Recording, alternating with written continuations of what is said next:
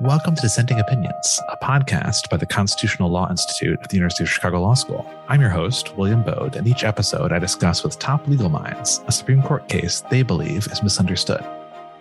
Every bill which shall have passed the House of Representatives and the Senate shall, before it becomes a law, be presented to the President of the United States. Thank you, gentlemen. The case is submitted. We'll hear arguments next in Immigration and Naturalization Service against Chadha and the consolidated cases. So we're releasing this episode on Constitution Day as our way of celebrating that holiday. And I'm here with my newest colleague, Curt Bradley, a constitutional law, separation of powers, federal courts, foreign relations law superstar who has many interesting views about a lot of things. But one of the things we're going to talk about is a mainstay of the constitutional law curriculum, Ness versus Chadha. So welcome, Curt. Well, thank you so much, Will. It's really a pleasure to join you and talk about the case. I'm excited too. So the way we usually do this is sort of just to first, make sure everybody's on the same page about what the case is basically and what it did and what the kind of conventional wisdom of the case is, and then get into why that conventional wisdom might be missing something and, where else that takes us. So can we start there? So what is this case? I think all students who've had my constitutional law class will know the answer, and most people who are not lawyers will not know the answer. Sure. So it's a 1983 decision by the Supreme Court. It's INS versus Chadha, Immigration Naturalization Service versus Chadha. And the Supreme Court held in the decision that so-called legislative veto provisions are unconstitutional. And so I should say a word about what those provisions are. There are provisions in a statute, and part of the statute give the executive branch, maybe an administrative agency or maybe the president, authority to do something that the president of the agencies might not have had the power to do without the statute. But the provision also says that if Congress disagrees with what the executive does in exercising that authority, they can override it, but without having to pass a new statute. And these legislative veto provisions might just require a majority vote in one of the two houses of Congress, for example, or maybe both houses, but without having to present a new piece of legislation to the president, which might be vetoed. And in theory, this is a way for Congress to have an easier method of overturning exercises of its delegated authority, rather than having to pass an entire new legislative act if it disagrees with what the executive is doing. And these provisions started appearing in statutes in the 1930s in the Hoover administration. They substantially increased in numbers during the 1970s and kind of in the years leading up to the Chadha case. Part of the interesting story is the interactions between what Congress is doing here and what the executive was doing, because many of these provisions were in statutes that the executive did sign into law. President signed them into law. Frequently under protest, they would issue signing statements and the like, saying they had misgivings about the constitutionality of these provisions, but they nevertheless made it their way into statutes. And by the time of the Chadha case in the 1983, there were over 200 or so of these provisions in different statutes. So they really had proliferated throughout the code. And the one in Chadha concerned immigration. It was a provision in the Immigration and Nationality Act that, on the one hand, the statute allowed the executive to suspend deportation of individuals who otherwise were subject to deportation for various reasons. But then one of the two houses of Congress, if they disagreed with the suspension of deportation, had the ability to vote to overturn the suspension and therefore cause the person to be deported. And that's exactly what happened in the Chadha case. Chadha came to the United States as a student, college student, overstayed his visa, and was then being subjected to deportation proceedings.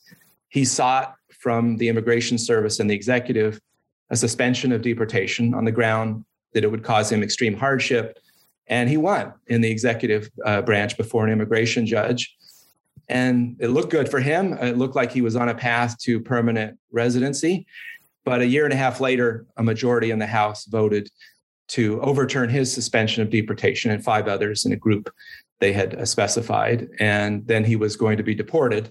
He then took the case all the way up to the Supreme Court and managed to win, getting the court to agree that, in fact, the Congress should not have the ability to exercise one of these vetoes through something other than a new act of legislation. The case stands for the proposition, in effect, that Congress can't overturn an executive act without passing a new statute. It can't reserve to itself some other mechanism like one of these veto provisions. Yeah, and the opinion sort of reads, one of the reasons I like to teach it is the opinion reads like a sort of a math textbook. It makes this seem like it's a really simple application of formalism and Article 1 of the Constitution. How does Congress get to do something? By passing a Powell bill becomes a law. You need the House, you need the Senate, you need the president. And here they didn't do that. And so, of course, it's unconstitutional, which is fun. So what's wrong with that? Well, they do sort of make it mathematically oriented in the sense that they say there's a process in Article 1, particularly Section 7, that talks about a requirement of 2 houses of Congress plus presentment to the president. And obviously, this particular veto exercised against Chadha did not follow that process. It's a little more complicated than that for one reason. Article 1, Section 7 says that bills have to go through bicameralism and presentment. This wasn't labeled a bill. And you'd have to then figure out what exactly a bill is. And not everything, obviously, that happens in Congress is a bill. There might be all sorts of things that Congress does internally that are not bills and therefore don't go through the bicameralism and presentment. But maybe a bigger complication is there was a piece of legislation here that did go through 2 houses of Congress and presentment to the president. It's the Immigration Act itself that contains both the grant of authority to the executive and the veto provision. Those did make their way through as a bill and got Article 1, Section 7 process applied to them. So it's a little more complicated than just taking a look at it and saying something's happened here that didn't go through 2 houses of Congress and presentment. And maybe the hardest element of that, I think, is what to make of the fact that Chadha was subject to deportation. And that changed because something happened in the executive branch that changed his status. That did not go through Article 1, Section 7 either. And yet the court doesn't really question that change. That change can happen without new legislation. And yet it singles out the subsequent change back that happened in the House. And I think that makes it a more complicated issue. When I listened to the oral argument again the other day, I was struck by what I think was actually a brilliant advocacy by the Solicitor General, Rex Lee, at the time, who in the first argument, was actually argued twice, interestingly, in the Supreme Court. But in the first argument, where most of the interesting questions happened, Rex Lee just started his argument by trying to address that dilemma of how is it that it's okay for the executive to do this change in status without going through legislation, but not okay for the House of Representatives to do it. And he just came right out of the box with an attempted answer to that question. Any attempt to defend the constitutionality of a legislative veto faces, I submit, an insoluble dilemma. And the reason is that there are 2 separate constitutional demands that device has to satisfy. They are, first, the twin requirements for lawmaking specified in Article 1 of the Constitution, passage by both houses of Congress and presentation to the president. And the second is separation of powers. And now the dilemma.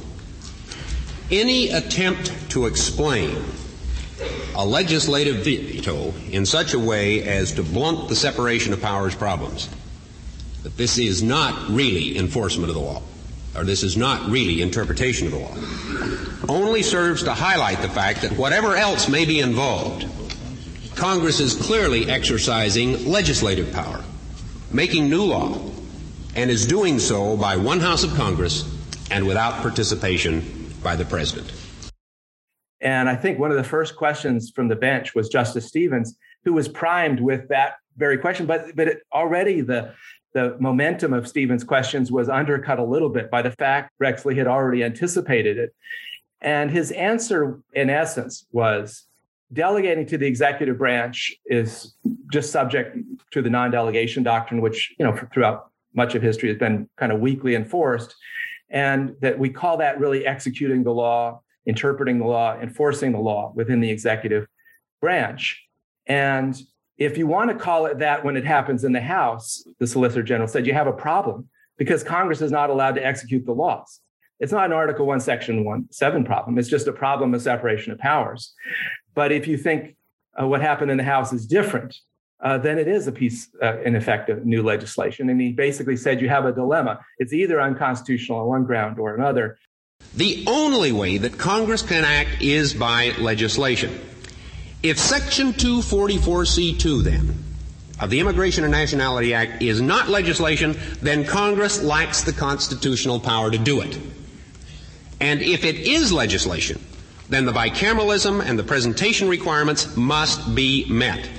For that reason, you don't need to characterize it as either legislation or not legislation, because the one thing that is clear is that it is something that Congress has attempted to do. If it is legislation, then bicameralism and presentation must be complied with. If it is not legislation, then Congress lacks the authority to do it. Whether you're persuaded by that or not, it struck me as a very smart move by an advocate to figure out what's likely to be the hardest question and just come right out and try to start framing the answer to it. And obviously that position did prevail in the court, Rex Lee's position. It's 7-2 was the vote. So it wasn't that close. And maybe in that sense, it did seem fairly clear to most of the judges. I would say it's really more like 8-1, because one of the two dissenters was Justice Rehnquist, who was really just dissenting about severability, not about the merits here. And so it's really only Justice White who disagrees with the unconstitutionality of legislative vetoes. So you have a bench that has conservatives and liberals largely agreeing at the end of the day that this legislative veto in the House is a problem. Yeah, not listen to the argument. I wish I had. I agree with you.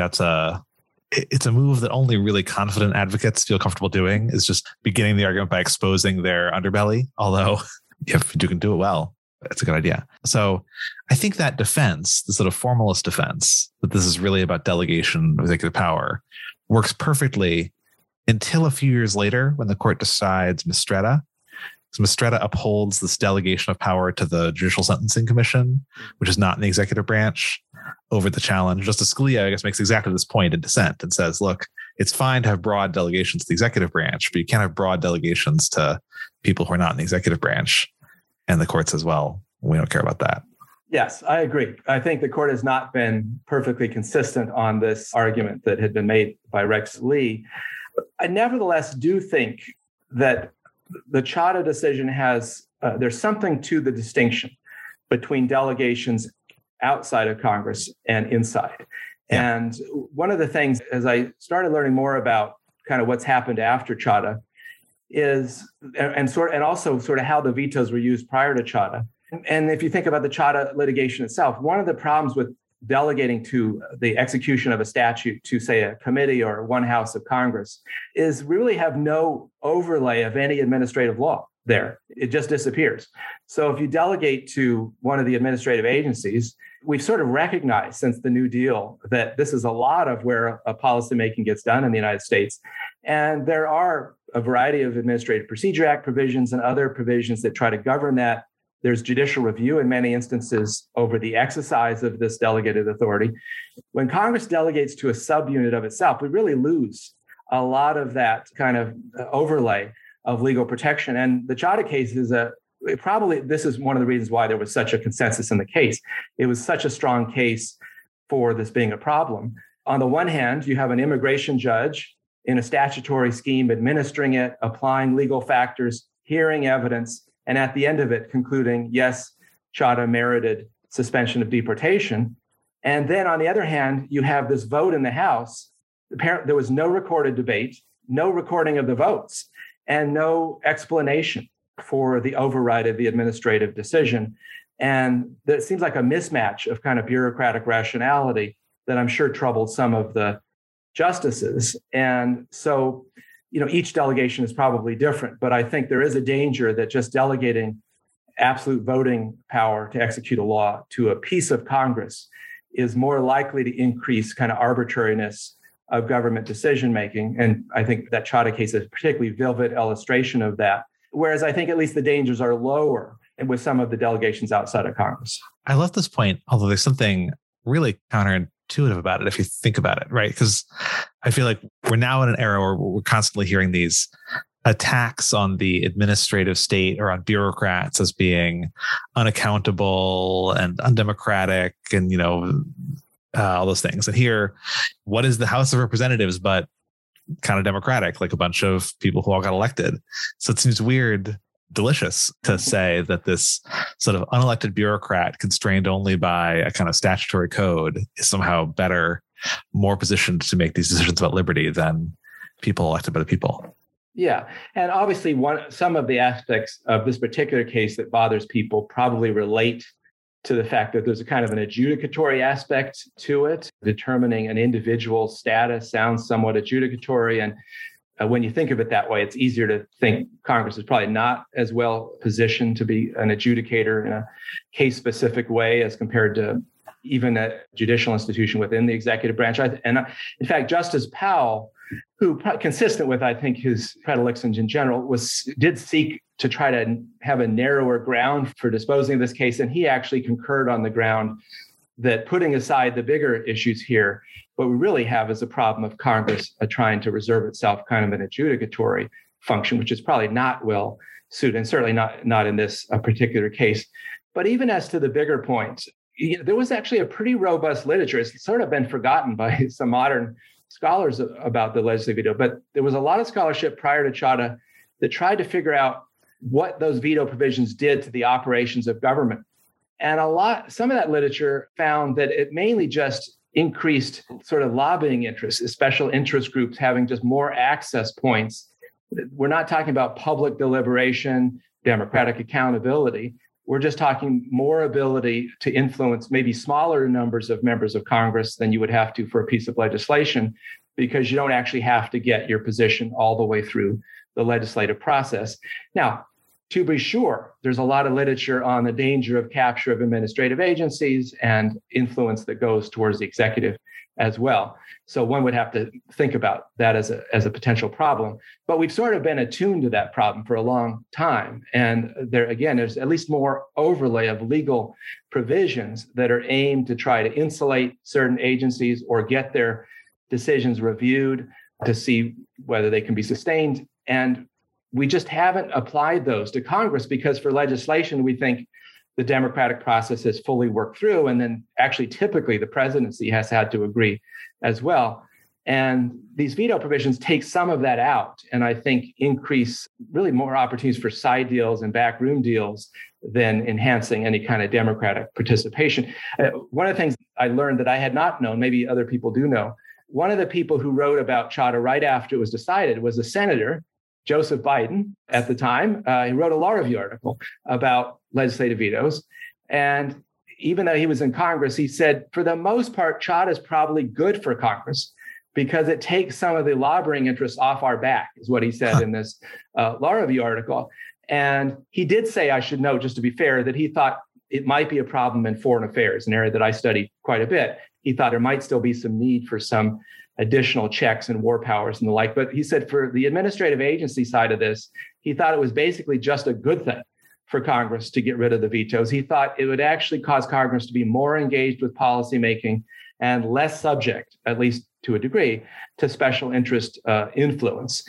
And that's an interesting perspective for somebody in the Congress. I have no idea what his views are today, but it shows that it may not be obvious that just because it was happening within Congress, that it was necessarily kind of good governance or democratic. This is great. So I think of, one of the conventional ways of approaching the case as it's the majority is this triumph of formalism, although as we've talked about, the formalist argument's not as simple as the majority. And then the dissent by Justice White is, of course, this very powerful functionalist critique of what the majority is doing.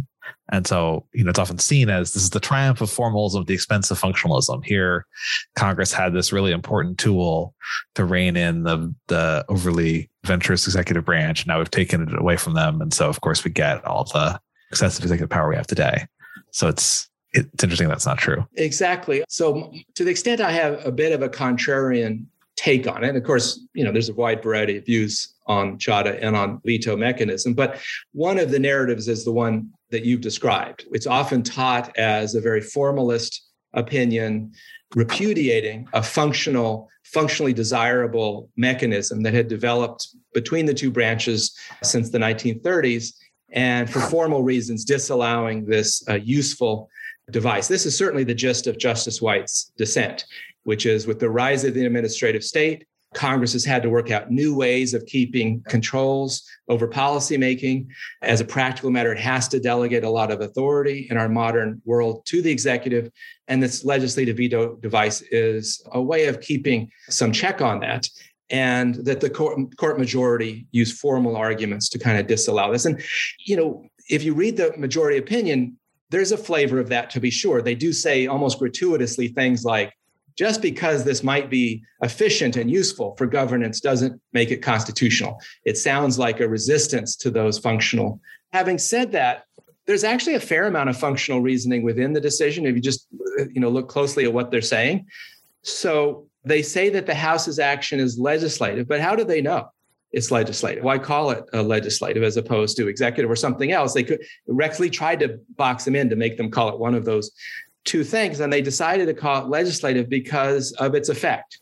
The majority says it's not a bill, so it's actually not covered by the direct language of Article 1, Section 7, but they said in applying the Constitution, we also consider the effect of what's happening.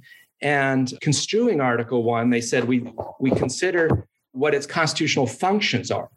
And they actually use the word functions, interestingly enough, in thinking about how to construe the text of the Constitution. This is not purely wooden kind of application of language. I would call it more of a structural reason that Article 1 set out a process for certain kinds of reasons or functions, and the effect of this particular act should be covered by the purpose of that particular provision. That doesn't sound purely formalist to me. It sounds structural and functional to an extent. And indeed, they go on to say, this is legislative in character because it, quote, had the purpose and effect of altering legal rights, duties, and relations. So really looking at what happens and not just what one might call technicalities. On the other hand, Justice White, famously functionalist in his dissent, and it is framed that way. He says it will undermine some kind of good checks and balances. This decision would undermine good checks and balances between the two branches. But as other people have actually noted, it doesn't have any empirical evidence for his argument that either the vetoes were good for governance or that the loss of them will actually cause significant problems in relationships between it's really just intuition.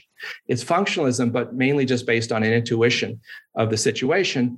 So I think it's actually too simplistic to call the majority entirely formalist. I don't think that it is. And I think White's functionalism at least probably needed better support rather than just appealing generically to some kind of idea of balance between the branches. But the bigger issue is, even if the majority is formalist, whether you like that or you don't like that, I do think there's a pretty good case to be made that legislative vetoes overall are functionally problematic anyway. That is, you could rewrite the opinion if you wanted to. Decent scholarship, very good scholarship prior to that by Brough and Gellhorn, David Martin at UVA, that actually just went through the functional attributes of legislative vetoes prior to Chadha. And they actually did studies. They interviewed congressional staffers, had case studies about how it worked under various statutes. At least their findings were that it wasn't so positive. Some of the articles suggested maybe it just caused Congress to delegate too much, for one thing, to the executive on this kind of false hope they could always rein it back in later, which in fact they often didn't rein it back in with these veto provisions. And as I've mentioned, it seemed to just multiply the opportunities for special interest influence during the deliberative process. And it also, as I've noted, increase the arbitrariness of at least some kinds of decisions that emanated out of the government by shifting them out of the administrative process. At least arguments on the other side that I don't think Justice White really engages with, and just kind of accepting the desirability of the veto mechanisms. The majority was clearly aware of those arguments. They actually refer to the articles in passing that have made those arguments. They also highlight, for good measure, just the facts that showed the kind of arbitrariness of what happened at Chadha. They note there was no recorded vote, no debate in the House, et cetera. And it's clear they were at least taking into account, we don't know how much it influenced particular justices, that it wasn't obvious that these veto mechanisms were necessarily good for governance. So, maybe this is contrarian, is that Chadha can be defended on functional grounds in addition to whatever formal arguments the court invoked about provisions of Article 1. And I at least think that's a harder case that Justice White took on in his dissent. And one of the keeps coming up, sort of thinking about the the sympathetic or unsympathetic way, in a way of the context of Chadha, the immigration question, the sympathetic character, the lack of a recorded vote, the fact that it's a single house or part of a single house. So one of the things that's not obvious from the opinion is that it should just generalize to all legislative vetoes. What about both houses of Congress acting together to veto a use of force under the War Powers Resolution or the declaration of a national emergency? So do you think those should be different? Or are they all the same? Yeah, that's a good question. And I think Powell, among others on the court, was worried about saying more than they had to decide this case. I think there are a lot of people who would have had concerns about the veto in this particular setting and might have had fewer concerns in other settings. In some ways, it seems less problematic in terms of some of the functional concerns to have a 2-house veto as opposed to 1. The concerns about extra opportunities for special interest, for example, or another concern that comes up for 1-house vetoes is it just seems to add another way for a party not in the White House to block executive action. And if anything, this partisan gridlock problem has grown much more severe since 1983. But the 2-house veto probably poses that to a lesser extent. One problem there is you still would have to write an opinion that grounds a distinction in constitutional law somehow, if you're going to invalidate one and not the other, 1 house versus 2 house. And one would need to link that up to something beyond just one of those devices seems to be less functionally problematic than the other. I think most people would agree with that. And I don't think the court saw a way to rescue some of these veto provisions and not others.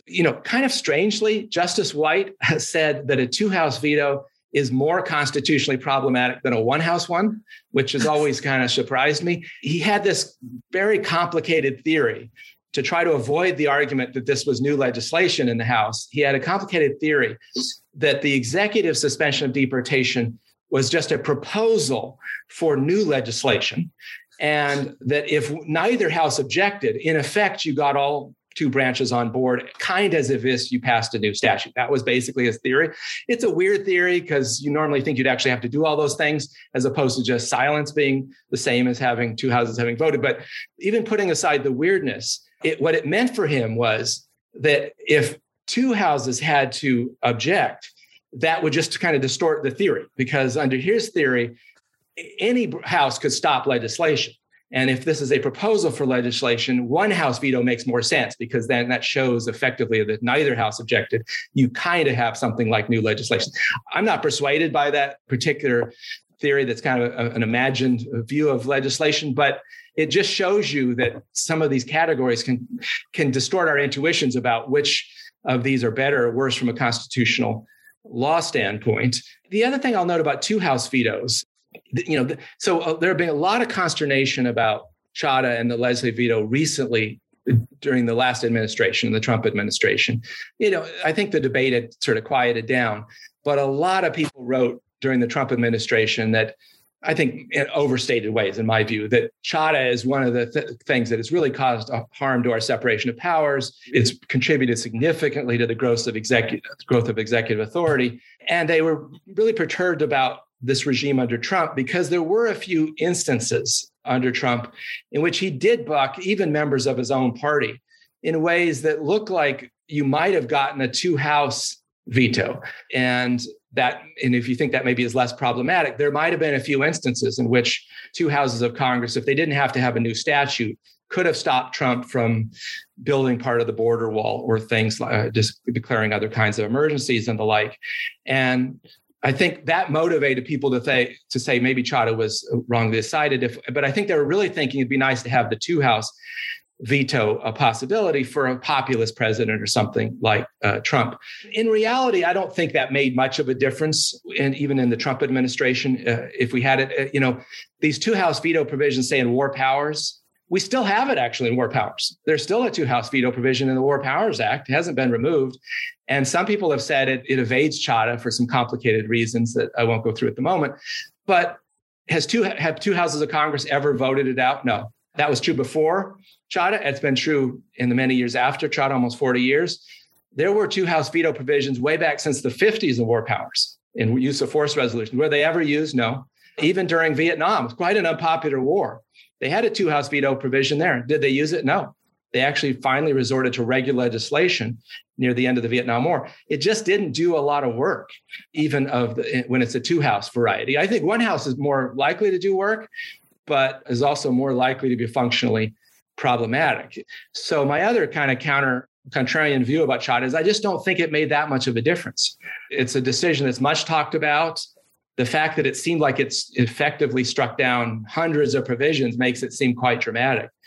But in my study, I just don't think the legislative veto was doing a tremendous amount of work prior to Chadha, particularly in the areas people now care about, like war powers and emergency declarations. It was never used. It was actually never used and actually never threatened to be used before Chadha. And if you just look at like the war issues and debates we've had since then, I don't see basically any times it would have been used effectively in the 40 or so years since Chadha. So my own view is Chadha is probably not as significant as people think it was in terms of its impact on congressional executive relations. And some other areas, people always forget about this. In some other areas, Congress did respond to Chadha, not always in ways that favored the executive. The two areas where Congress actually did use the veto provisions kind of frequently, other than immigration, were executive reorganization proposals. That's where it started in the 30s when they first had one of these, and impoundment or deferral of spending. And they had allowed that to happen in the executive over time with some veto bill, and they used the veto before Chadha. Well, Chadha comes along, so what do? They just took back the power.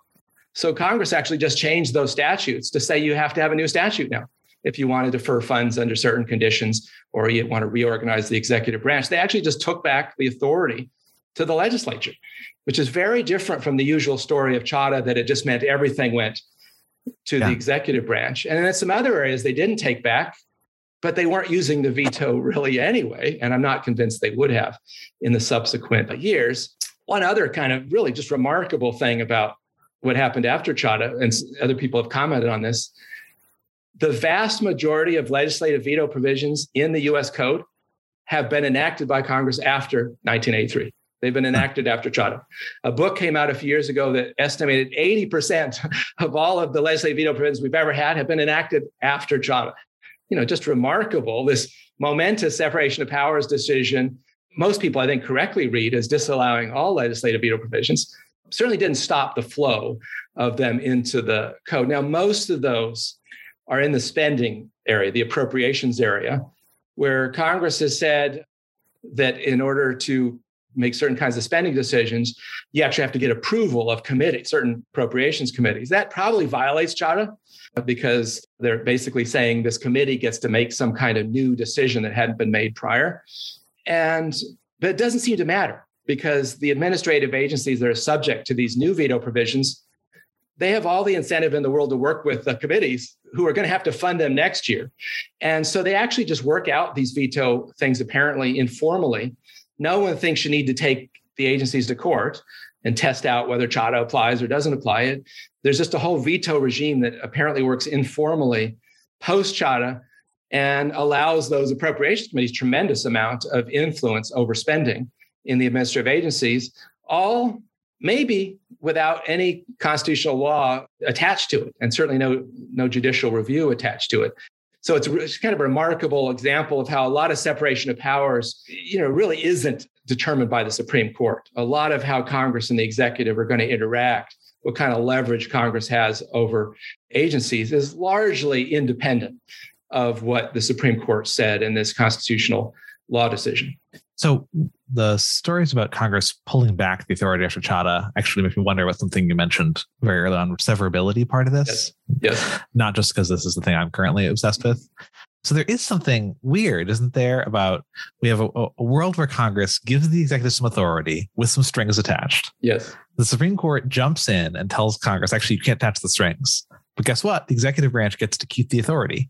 And I guess we even know empirically, right, that in the areas where the strings actually mattered, Congress was not happy with that deal and would have preferred not to give the authority and then took it back. So Is something fishy going on there? So there have been critiques, maybe well taken about severability analysis in Chadha. It's pretty light. They basically make 2 points. One is there was a general severability provision in the immigration statute. It didn't specifically refer to this particular scenario, but it just generally said that if provisions were found unconstitutional, that they should be severed. And they do apply in Chadha kind of a general presumption in favor of severability to try to preserve the rest of the statute. You can reasonably question whether that presumption adequately captures, what Congress really wanted. I find it hard to say. There are a few instances where that's clearly not what they wanted, and they took it back.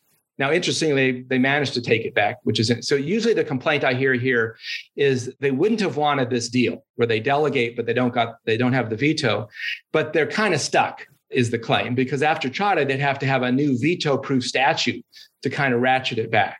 Well, those examples where they did take it back, they didn't actually have to overcome a veto. They just managed to do it, interestingly.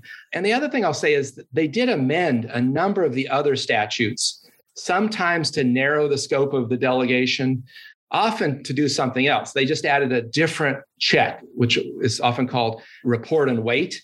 So they vastly increased the number of report and wait provisions, which basically require the executive, before they act, to inform Congress that they're going to do something, give 60 days or some period of time to Congress under often fast track procedures. It means that it can get to the floor to see whether Congress really does object or not. Now, in theory, maybe still have to enact a statute over maybe even the president's veto, but it still gives Congress kind of an expedited way of responding. And the point is they went in and they amended a lot of these statutes, that these did not just stay in the books completely untouched for 40 years after Chadha with some kind of deal that Congress would have never made. So I'm not entirely convinced that Congress only delegated because it thought it had this meaningful check. It lost the check and then it was left holding the bag, because it seemed to be able to reclaim some of it where it cared about it.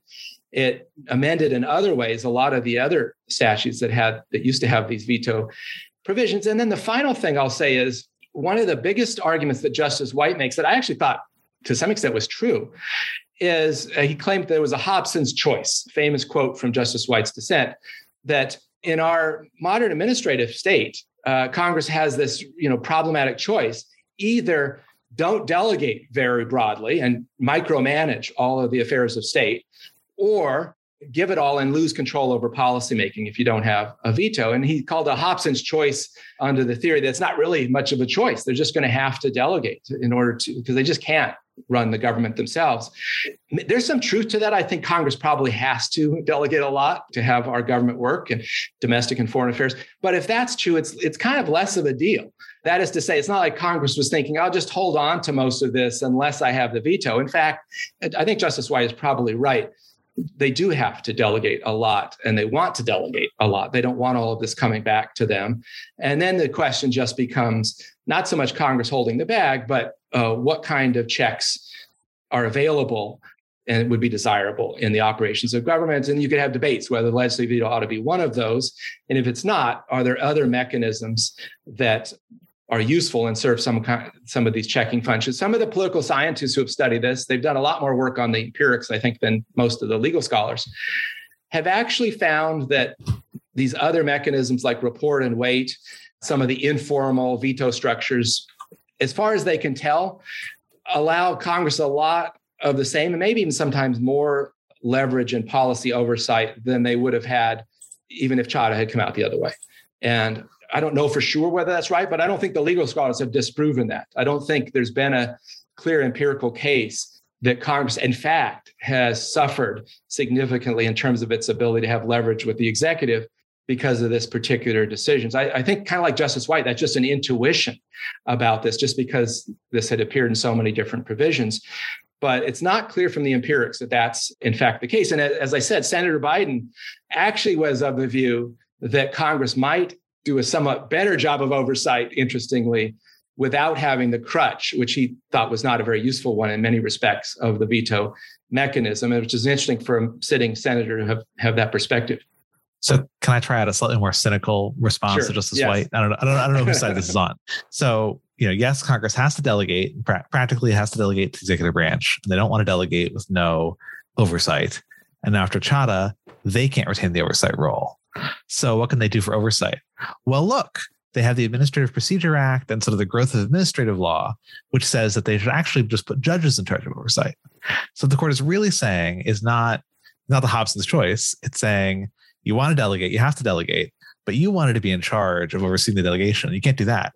You've got to put us in charge. So conveniently, the Article 3 courts erect the answer to the Hobson's choice is that the Article 3 courts win, because Congress can, as long as it has a judicial review, that'll work. And so then the courts get even more power over the administrative state. And now it seems like they're overseeing every rulemaking on any major topic in the country. Yeah, I think that cynical take probably has some merit and probably explains some other decisions I can think of from the Supreme Court as well. Having said that, it's probably has less bite here than some other examples that I can think of. It is true, I think the modern Supreme Court has kind of a judicial supremacy mindset in many of its opinions. In general, other than the Rucho case from in recent years, the political question doctrine has not had a vibrant life, in part, I think, because the court does tend to want to keep itself as at least a possible actor for just about everything. I think it's a less bite here. And the reason is we're just talking about mechanisms for the most part that would have, come in only occasionally, and periodically. This was not an active mechanism in the legislative branch anyway at that time, and I think would not have been significantly active since. So most of the action, even if Chadha had come out the other way, is still going to happen in the executive and in the agencies and in judicial review, as you mentioned. And of course, the Administrative Procedure Act and the judicial review elements were all largely in place anyway. So I don't think that's a heavy explanation for it. It might be obviously that as between the fact that this case had a kind of an adjudicatory character to it, which clearly bothered Justice Powell and some of the other justices, might have triggered what you're describing, which is we have at least administrative law judges operating on this, subject to Article 3 judges potentially, versus these legislators. And I'm sure the Supreme Court had a view about which one of those two might do a better job on these particular issues. But I'm not sure that this Chadha decision itself shifted a lot of work away from Congress over to the courts. That'd be my guess anyway. Like I said, nowadays, if you look at the criticisms of Chadha during the Trump administration, it's primarily foreign affairs and emergency declarations areas. And even most of those critics note that those veto provisions, if they were enforceable, would be very occasional kinds of things, and probably ones where in war powers, for example, the courts have not tried to intervene at all as far as, in the modern era. This is not an area in which the courts have, that's an area where they just try to carve themselves out a role instead of having Congress see that role. So I don't see it as a huge explanation for the Chadha decision. Now, I will say, you had mentioned at the beginning that the court kind of describes it as kind of following almost axiomatically from the text of the Constitution, this invalidity of legislative vetoes. I think they viewed it as a difficult case in some ways. I read, apparently, Linda Greenhouse, the Supreme Court journalist, looked at Justice Blackmun's papers, including about this case. And apparently Justice Blackmun thought it was quite clear and straightforward. It clearly violated the Constitution. Apparently, Chief Justice Burger had all sorts of anxiety about the case, even though he ends up writing the majority opinion. Turns out that apparently an interesting story there, because the case got re-argued in the second term with apparently no particular good reason for it to be re-argued. If you listen to the second argument, they've already asked basically most of their questions. It's nothing particularly new has happened. And Linda Greenhouse reports, based on her study of the Blackmun papers, that Burger was just kind of awed by the significance of maybe striking down all of these provisions. Blackmun, I think, was ready to go and probably was willing to write an opinion fairly quickly doing that. And it looked like there was a majority right from the beginning to strike down the veto. But Burger apparently took his time and kind of vacillated about what to do. And Powell was making some noise internally about maybe there's a narrow way to deal with this. And Greenhouse's story is Burger just never assigns the opinion by the end of the term. It's just never been assigned. And apparently people are waiting. And apparently people go to the court waiting for the end of term opinions that Chadha case should be out. It just never comes out. And in fact, Burger announces to the justices, we're relisting it for next term. And apparently, according to the papers, Blackmun was not entirely pleased to hear that. And Burger said he sensed there was some consensus to just have it re-argued, which was not entirely clear there was that. But it did show, certainly on Burger's part at least, a sense that even if he thought the text was reasonably clear, that he was struggling with the case. I think the other rumors were that he really decided late in the day he wanted to write the opinion. And that was a kind of a late in the day decision and needed more time maybe to do it. So, I think the court took it quite seriously. It's not a normal decision necessarily. You'd have every day to potentially strike down laws that to some extent have been around for 40, 50 years. And I think the court did think about that. It wasn't just a pure judicial supremacist kind of thought. I think they agonized a bit. Yeah. I'm torn. So I'm glad to see the court taking seriously when it strikes down a lot of statutes. Should take that seriously. I don't quite know whether to call just failing to assign the opinion for a term and then relisting it because you ran out of time, whether that's taking it seriously. Like, I don't know, if one of my students in seminar said, I took this paper so seriously, I just didn't start writing it. And now it's due. I'm just awed by the project. I don't know whether I'd say, Yeah, Greenhouse is not complimentary about Berger's particular reaction there and describes it as kind of a lack of leadership. Part of being the Chief Justice or any justice is, you need to make the hard decisions. And apparently Berger had not voted at conference. I'm not sure how unusual that was initially, although clearly privately was leaning towards it being unconstitutional and just had difficulty coming around to get his head around that. And I agree. It's not a compliment the way he translated the awe of the situation into delay, which is not necessarily good for anybody, if the government or for the litigants. But this point may be just being that I think the other justices took it seriously as something that it was not just the court should have the last word or something like that. There are some things about their analysis, that in my other writings I have complained about. I thought they were a little too cavalier to discount all of the governmental practice that had accumulated since the 1930s. I would have liked to see a little bit more weight having given to that. I think there are answers to that. I think they could say, in fact, they aren't using it very much, except in a few areas. Exactly. Exactly. And they could say, what I would have said if I were giving more weight to it than they did in the majority opinion is, it's less significant in practice than it might appear.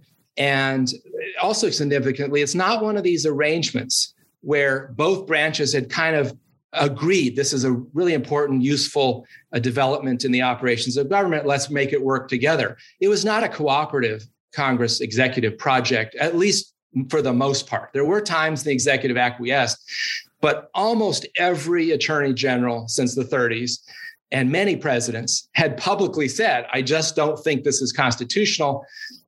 Obviously, we have this complication that they often sign them into law. But as the Office of Legal Counsel has said, just because the president signs something into law, particularly over objections, does not mean they get to bind all future presidents to the constitutionality of it. And the other thing I'll note is a vast number of these veto provisions were not from the 1930s. They were not these long-standing reorganization provisions. They were put in right at the end of Vietnam, during Watergate or right afterwards, and where there was a lot of debate. And the executive was clearly opposed to their legitimacy and constitutionality.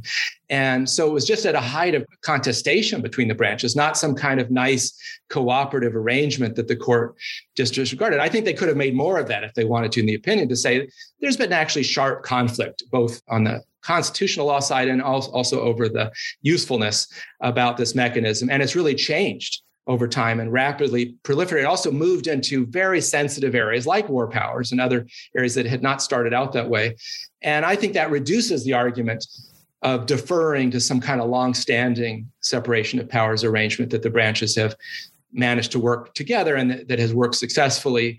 I wish they had said more of that, because I do think there are such things in the world that suggest the court ought to step back. And I don't think the Supreme Court has to decide everything. And if the branches have managed to work something out reasonably well over time, I think there's an argument for the court potentially pulling back. But I think they had answers here they probably could have made better. I was going to say, so maybe this proves that Berger didn't assign the case to the right, but maybe we should just be grateful he assigned the case at all. Exactly. This has been amazing. I think we are running out of time, so we should close our episode here. But I know I learned a lot about the Constitution, although I'm not sure whether the Constitution came out of this conversation the winner or not. Well, I really enjoyed it. Thank you so much, Will.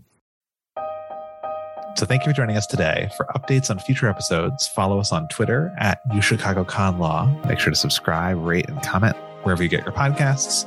If you need more current SCOTUS talk, check out Divided Argument, an unscheduled, unpredictable podcast hosted by me and Dan Epps. Thank you all.